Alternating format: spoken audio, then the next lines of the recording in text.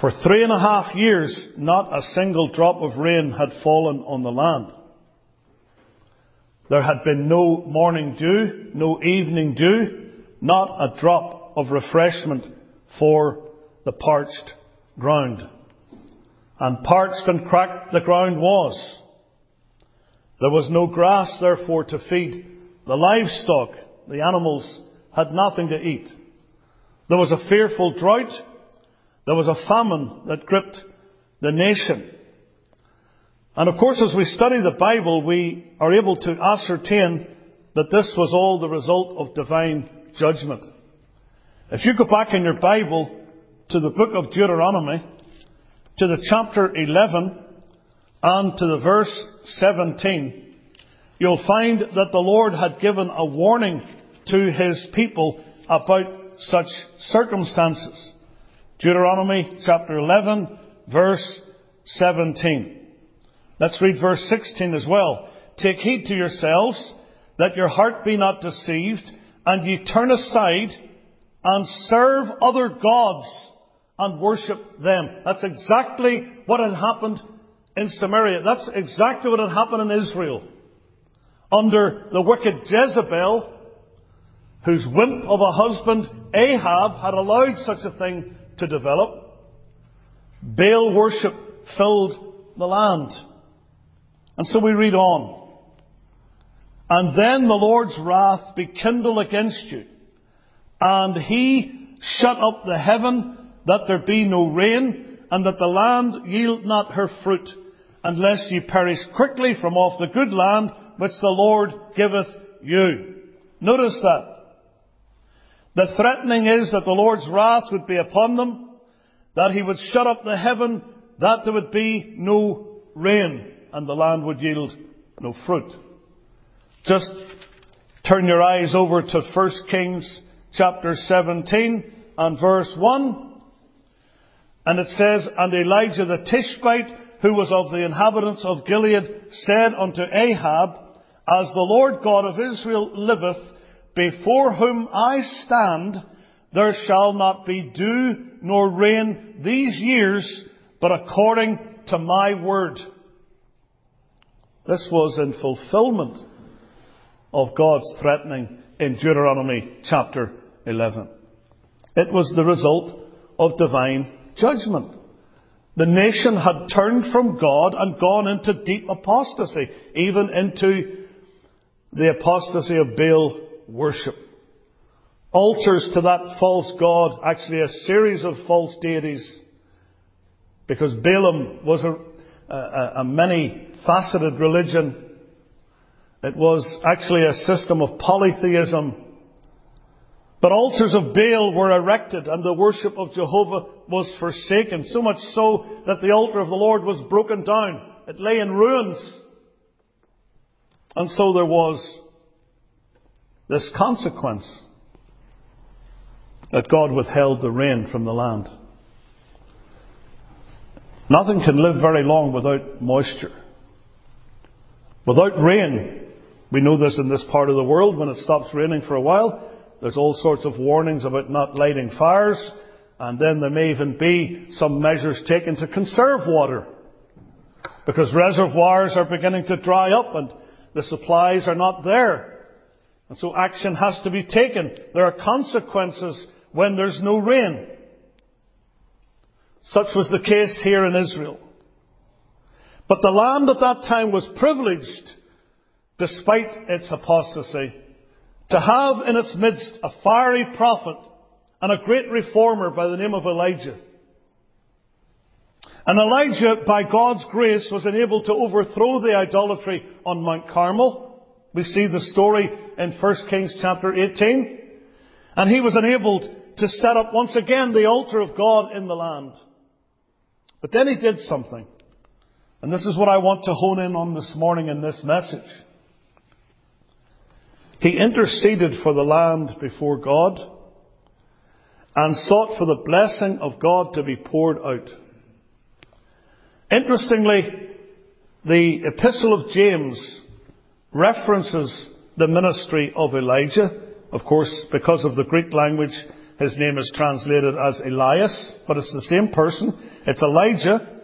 And you read in the book of James, in the chapter 5, and the verse number 17, Elias was a man subject to like passions as we are. In other words, he was just an ordinary man. And he prayed earnestly that it might not rain. So there he is at the beginning telling Ahab, it's not going to rain these years, but according to my word. Elijah had been praying prior to that. You only know that by what is written in James chapter 5. You wouldn't have known that by reading the account in 1 Kings 17, because he just appears on the scene and announces that there will be no rain and no dew. But prior to that, he'd been praying. I want you to think about that.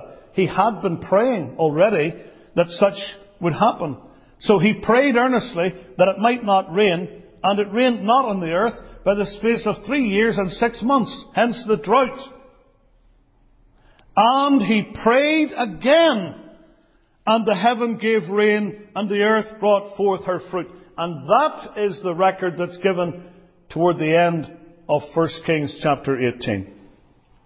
He's praying the second time, this time for the reversal of his original prayer. Lord, I want you to stop the rain in judgment. Now, Lord, that you've been vindicated at the altar. You've sent the fire. The people's hearts have been turned back to the Lord. Lord, I want you now to answer prayer in sending the rain. And so we read, ere long, the heavens were black with clouds, and copious showers fell upon the thirsty land. A deluge of physical blessing. There's a spiritual parallel in all of this. In our own land, I guess you could refer to the whole Western world, but we're living here in the United States. You can think about this country. I don't think there's any doubt that we have been reaping the harvest of apostasy here. Reaping a harvest of sinfulness. Reaping the harvest of idolatry in worship. Turning away from the true biblical religion to false idols and even paganism and secularism. There is a spiritual drought in this land today. There's a famine, not of bread or of water, but of the hearing of the words of the Lord. There are people who contact me and other preachers on a very regular basis complaining that in the area of the country in which they live, there is no faithful church for them to attend, such as they would like to attend. This is the harvest of departure from God, spiritual drought. So what do we need? We need what God gave physically as well as spiritually to Israel, refreshing showers of blessing to fall upon us in a great spiritual awakening. We need revival. We've been emphasizing this over the last number of weeks. Yes, there's false revivals. Yes, there are spurious revivals. There are things that claim to be revival that are no such thing. But there is such a thing as revival. And we need it. And as we have been noting in several verses in this series, in Scripture, revival is likened to showers of rain. Just want to mention two verses in particular that illustrate this. In Psalm 72 and verse number 6, the Word of God says this. Psalm 72 and verse 6.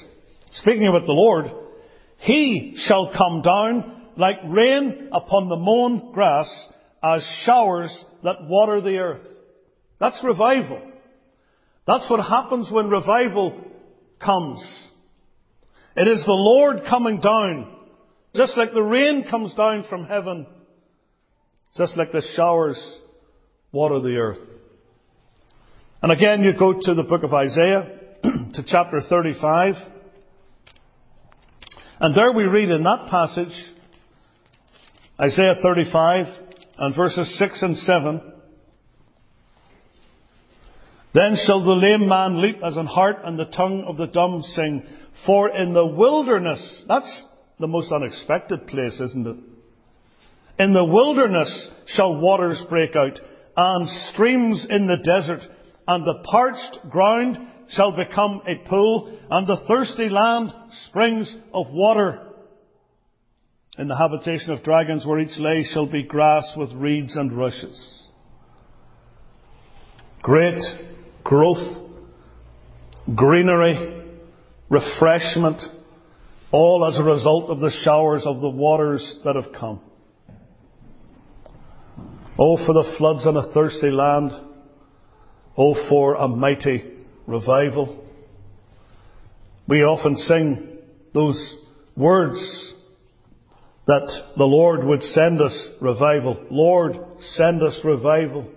Let it begin now in me, gladly dethroning each rival. Yield I my heart unto thee.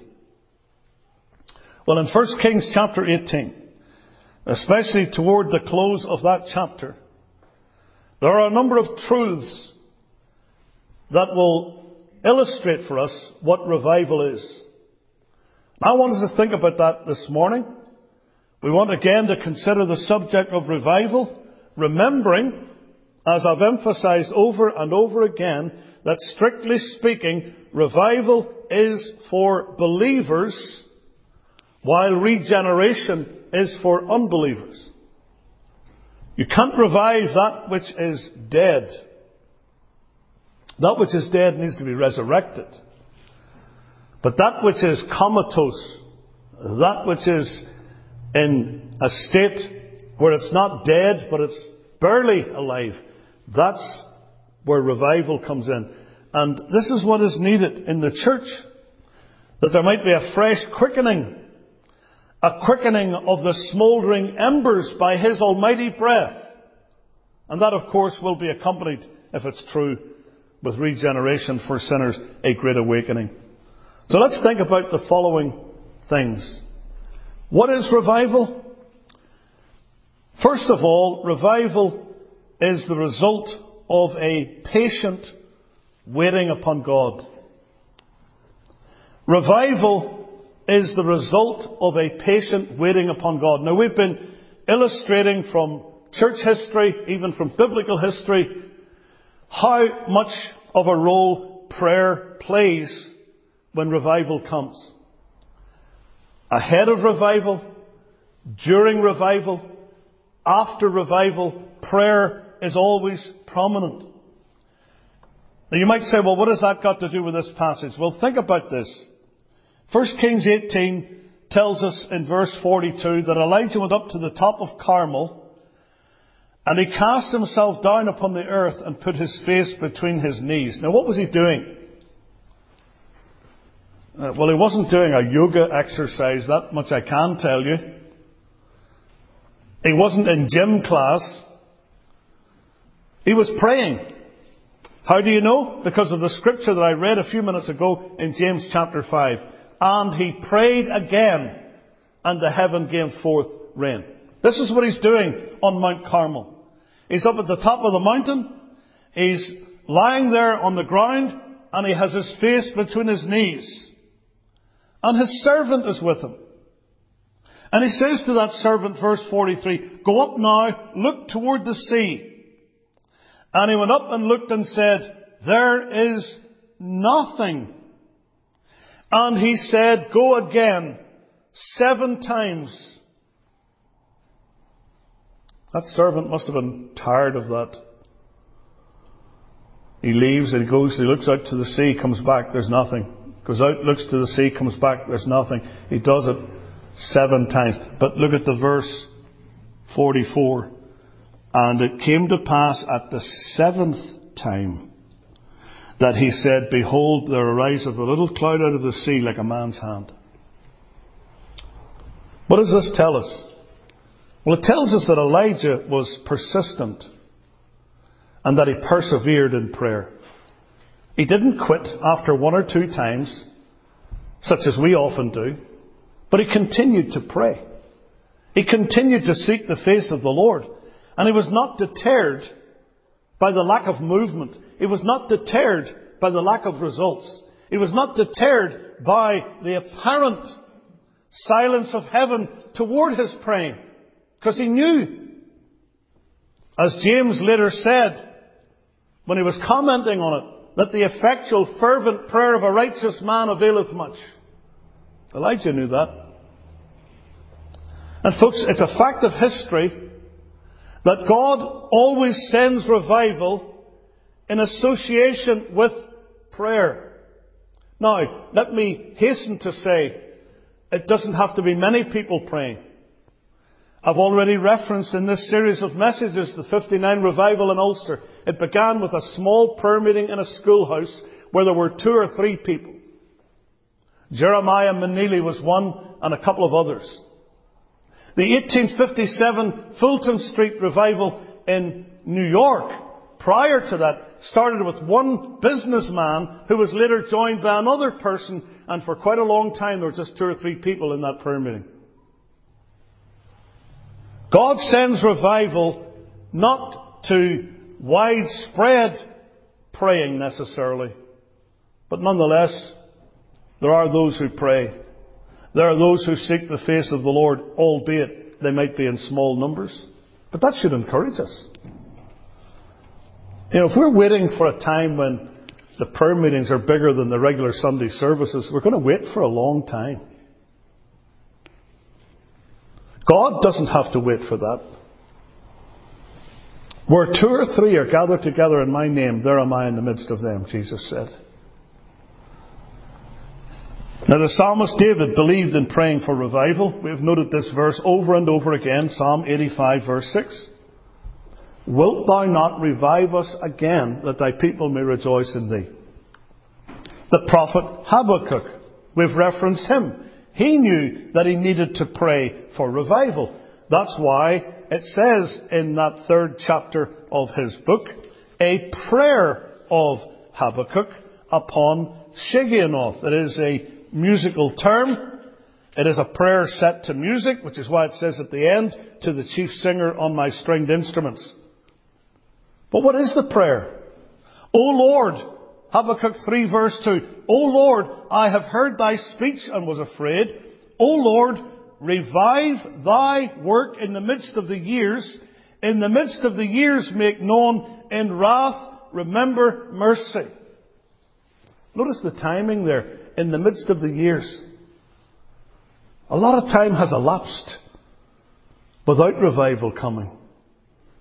And yet he's still praying for it. And my friends, we also need to pray that God will move in our nation and that he will move mightily. And we must keep on praying for that. Continue in prayer and watch in the same with thanksgiving, Paul told the Colossians. Pray without ceasing, Paul told the Thessalonians in 1 Thessalonians 5:17. How often are we reminded of the need to continue in prayer? There's the parable of the lady, the widow, who came to the unjust judge and asking for things. And it was because of her importunity that she received. The same is true of the parable of the friend who goes to his friend at midnight and he asks him for the loaves, Luke chapter 11. And Jesus says that his friend doesn't rise out of bed and give him what he needs just because he's his friend, but because of the man on the outside's importunity, that he keeps on. He's not taking no for an answer. And this is Elijah. He stayed on his knees until the promise was fulfilled. And he prayed earnestly. And he prayed again. You could say he prayed again and again and again and again. Till the 7th time. Do you not feel sometimes, I know I do, like Elijah's servant. You're praying about something. You've been continually looking for it, but always finding this situation, there is nothing.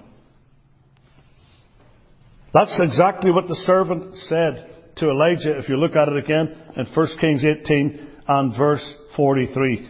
He went up and looked and said, there is nothing. Nothing. A big zero with the ring rubbed out. Nothing.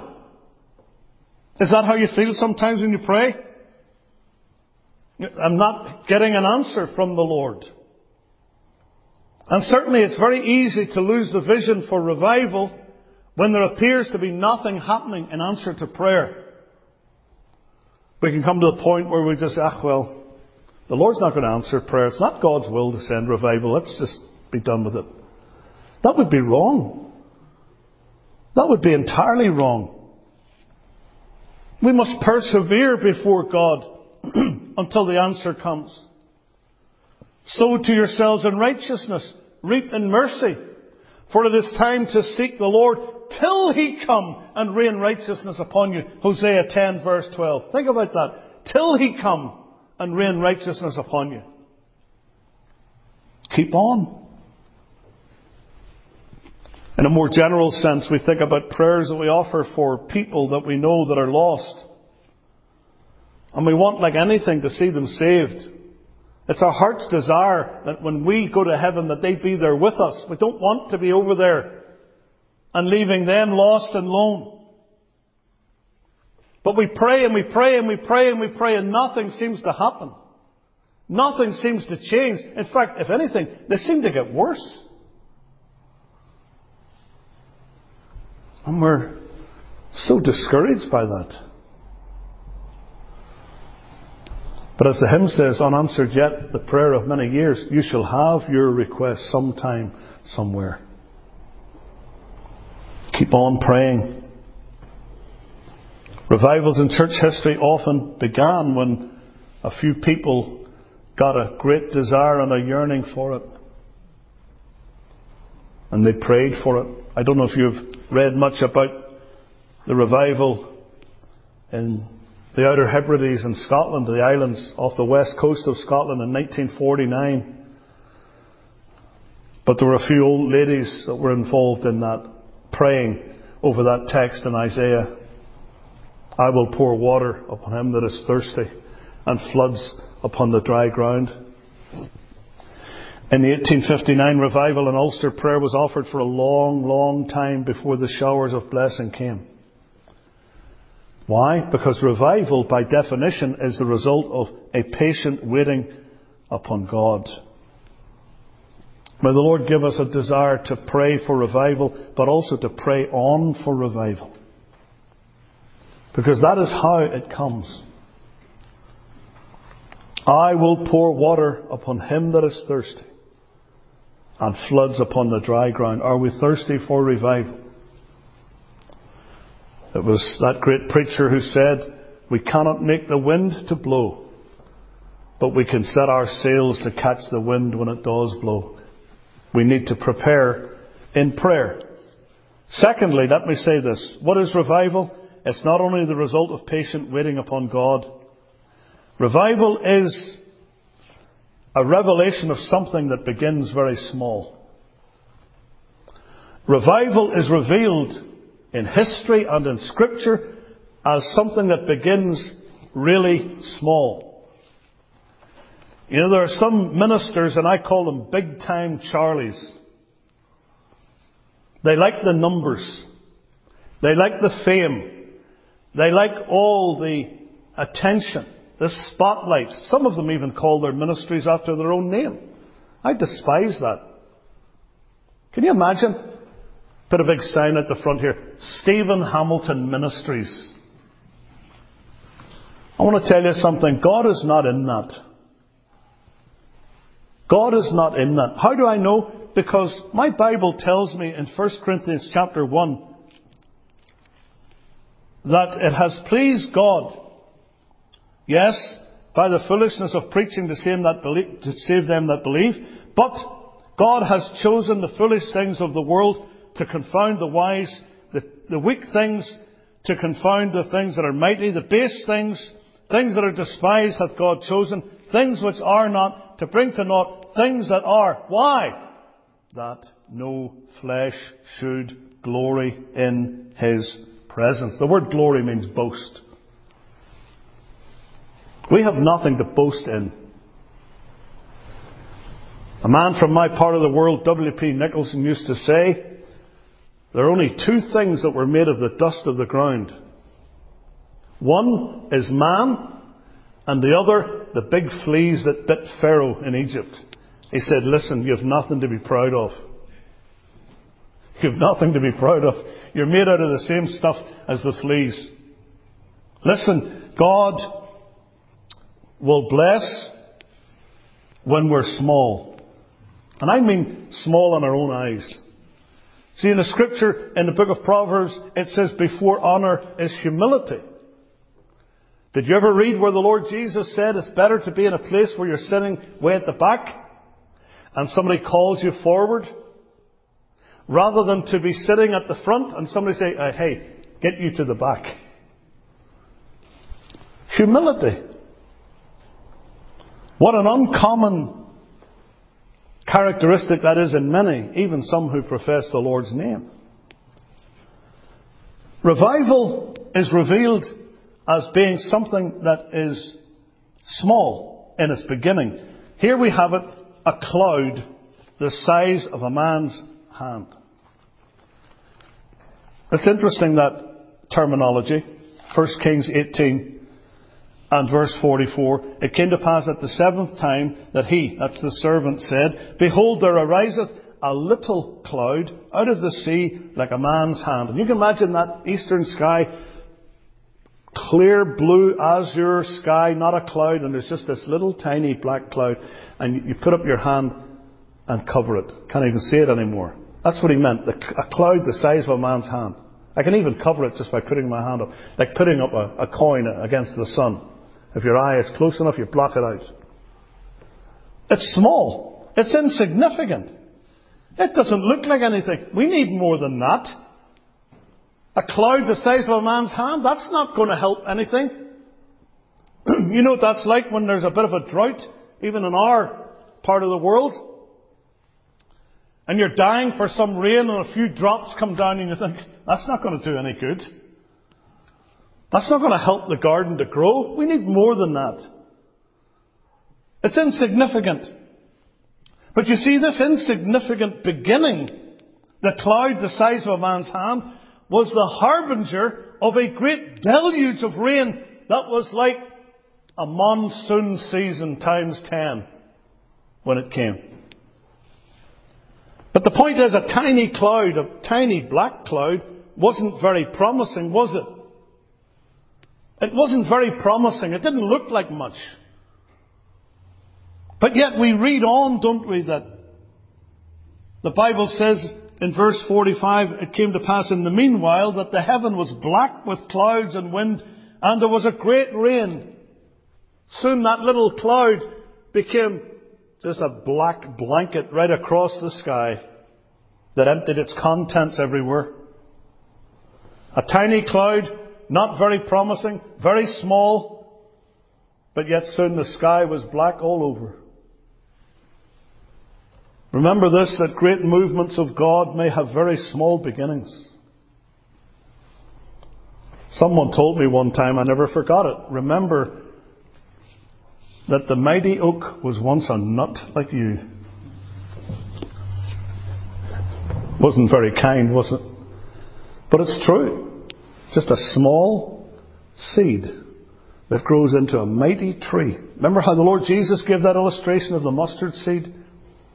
Don't despise that mustard seed. I have one at home in a little receptacle, and it has a verse of scripture around it that mentions having faith the size of a mustard seed. But you can't even hardly, I would need a magnifying glass just about to see the mustard seed. But yet Jesus said when you plant that mustard seed, it becomes a great tree. And the branches are so great that the fowls of the air lodge in the branches. Start small. And great movements may have very small beginnings. Think of the Reformation with Martin Luther. By all accounts, Luther was a little man, one monk, but a monk who shook the world. You know, we are very much inclined to despise the small, aren't we? When I was growing up, that was always the reputation that America had, whether it was right or wrong, but everything was bigger. Everything was bigger. And that's what we thought. Everything's bigger here. Well, it usually is. You know, I lived in a country that was smaller than your smallest state. You get fitted into Pennsylvania a number of times. But sometimes, in spiritual things, we despise the small and we think in terms of the large. But yet we're told in Scripture that we're not to despise the day of small things. Do not despise the day of small things. Because everything that's ever been large has had a small beginning. Everything. Even things that are bad. Do you know leprosy? I was reading about it in my devotions one day there. Leprosy used to begin as a small spot in the centre of a man's hand. You read Leviticus chapter 13 and 14. And yet that would spread and spread and spread till it took over the man's entire body if it wasn't treated. Or it usually wasn't treated anyway, but if they came to the Lord in the days when the Lord was on the earth, He was able to heal the leper. But it started small. Revival doesn't have to begin with large amounts of Christians praying or getting together to look for revival. I've mentioned those prayer meetings in New York and the Ulster Revival. Small numbers, even sometimes young men, meeting for regular prayer and Bible study. You see, it was among the 2s and the 3s that the fires of revival were kindled. It doesn't take a big crowd to get the attention of God. I'm so very thankful for that. Because most prayer meetings today, if you were waiting for a big crowd, you'd never get the ear of God. But even one soul getting saved could be the start of something big. You imagine one person gets right with God, and then the Lord uses that person to win the other members of His family and some of His connection and His friends, and before you know it, there's a bunch of people that have come to know the Lord. Just a few believers getting on fire for God could be the start of something really big as far as God is concerned. Because you see, the mercy drops lead on to the showers. In our little church in Scotland, it was a small church too, we built a building. We put stones in there to commemorate the opening of that building. And one of those stones that I was to hit with the hammer and dedicate the building had a text on it that I chose. It's still there.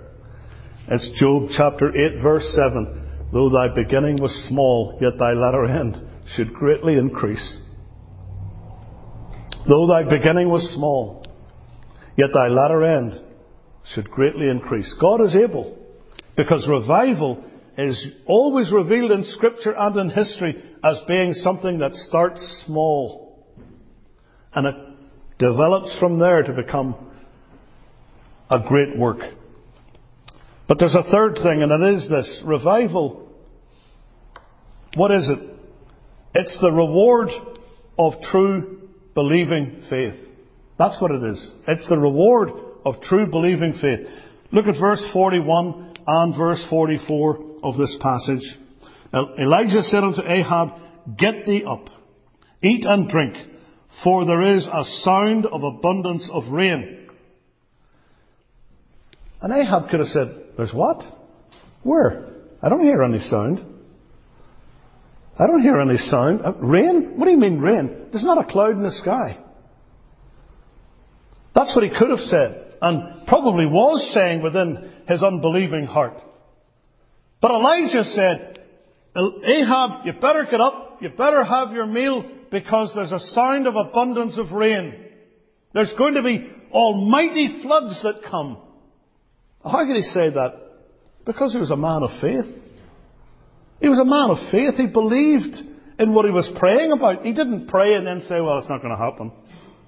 Isn't that what we do often? We're praying, and while we're praying, there's this voice in our head saying, it's not going to happen. It won't happen. You're asking for this, but you'll find, well, it's not going to take place. That's not the prayer of faith.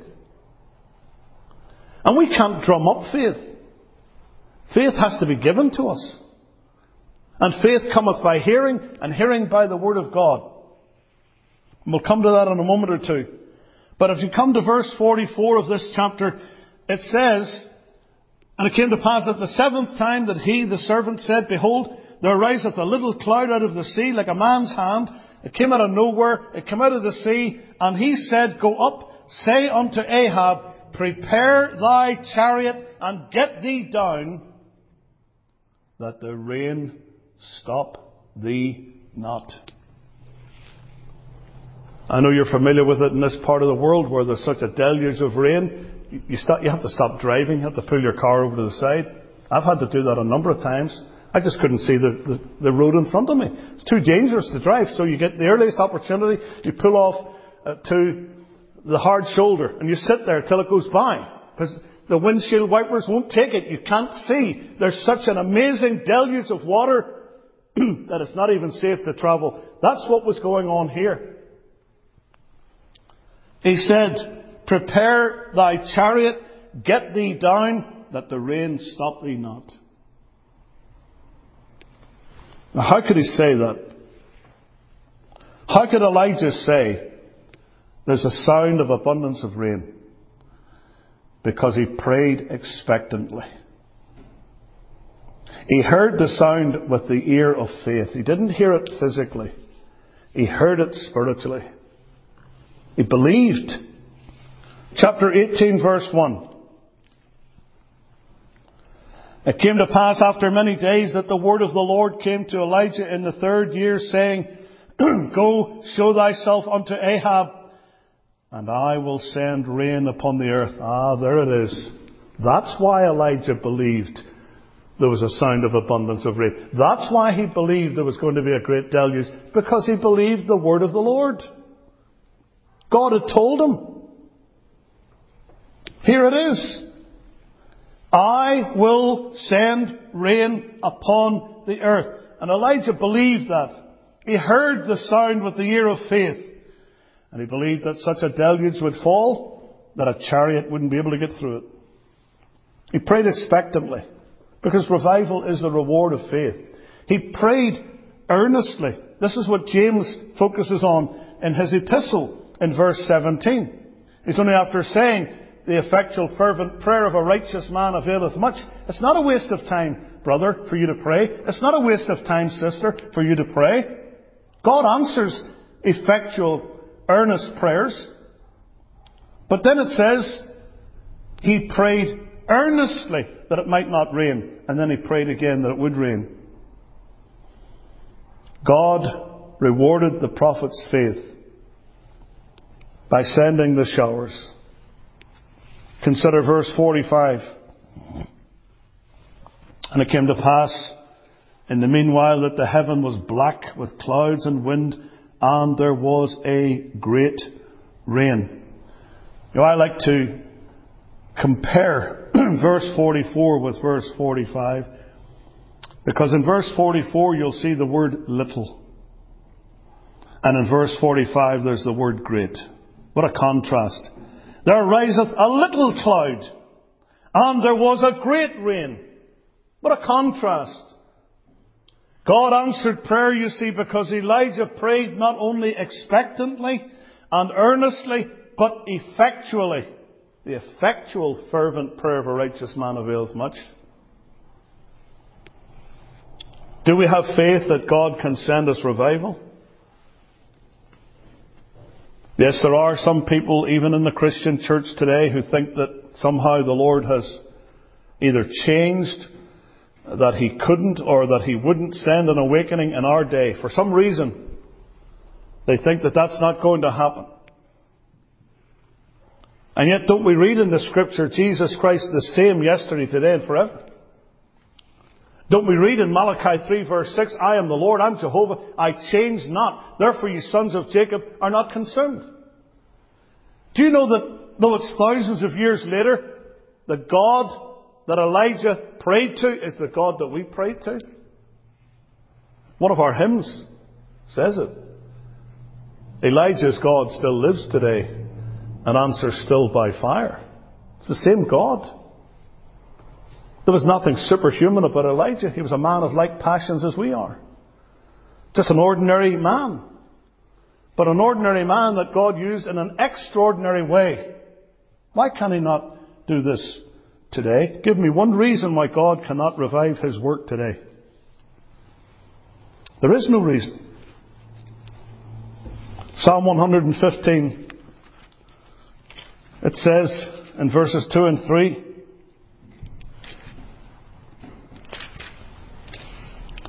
"Wherefore should the heathen say, Where is now their God?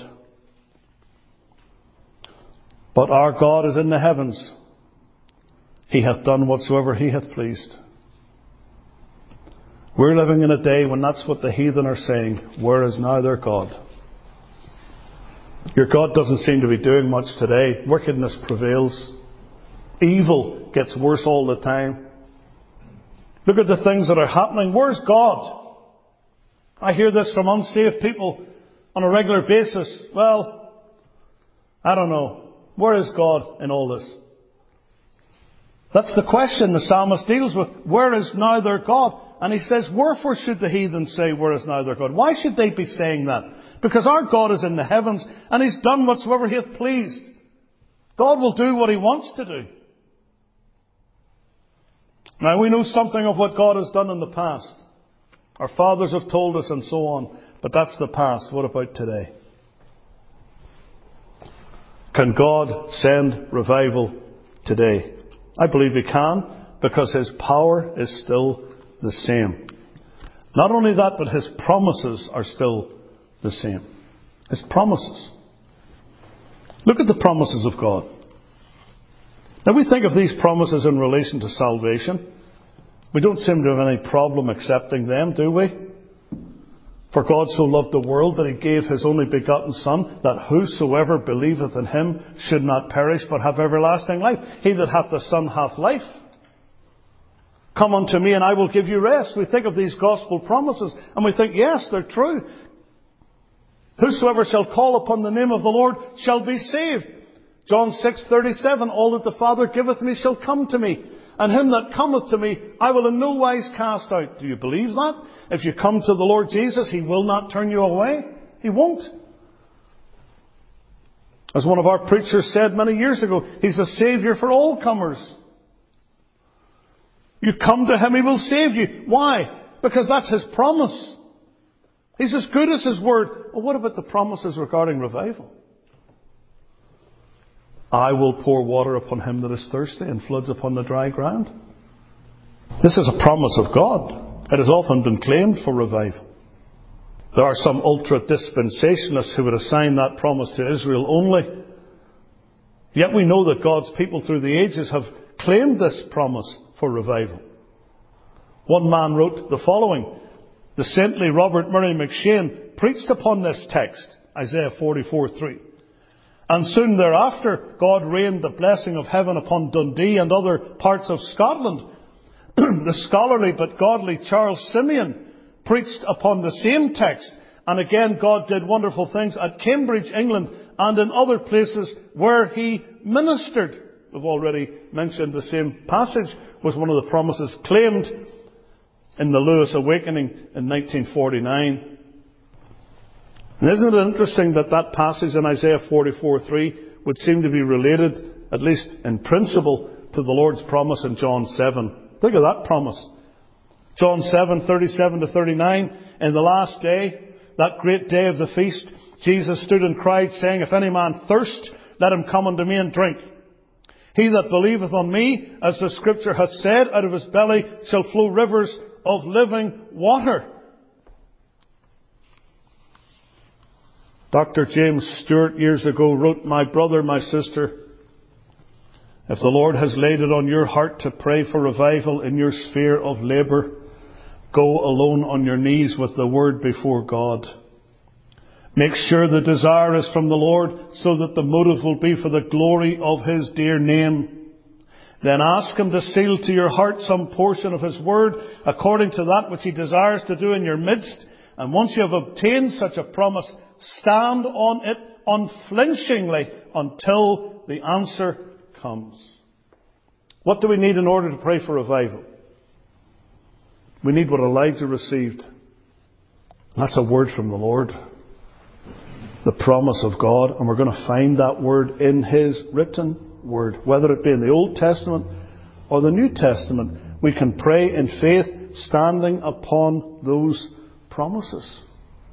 There's a time in Israelite history when David the psalmist came before the Lord, and he talked about all that God had promised to do. And he said, "Now, Lord, do as thou hast said."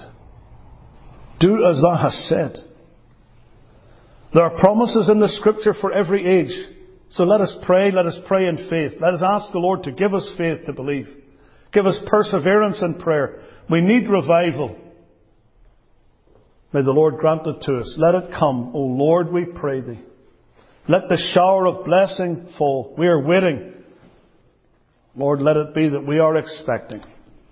Lord, revive the hearts of all. May there be a sound of abundance of rain.